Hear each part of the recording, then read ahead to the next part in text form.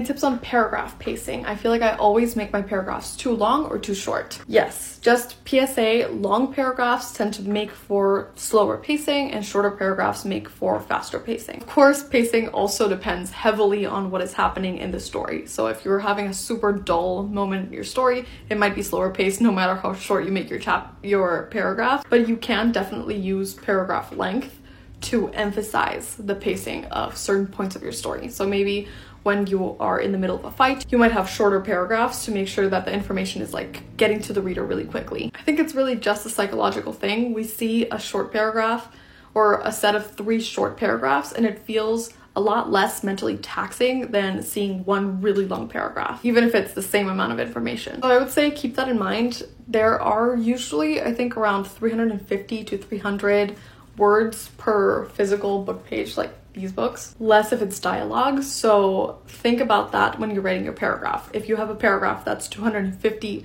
words long, you know that it's going to take up most of the page. So it might look kind of intimidating to your reader. You might want to break that up into smaller paragraphs. I'd say it's great to vary the length of your paragraphs. They don't all have to be the same exact length, but ultimately these are all just tools in your creative toolbox. Sometimes you might want to have an extremely long paragraph, or sometimes you might want to have a single word on its own just to emphasize how important it is.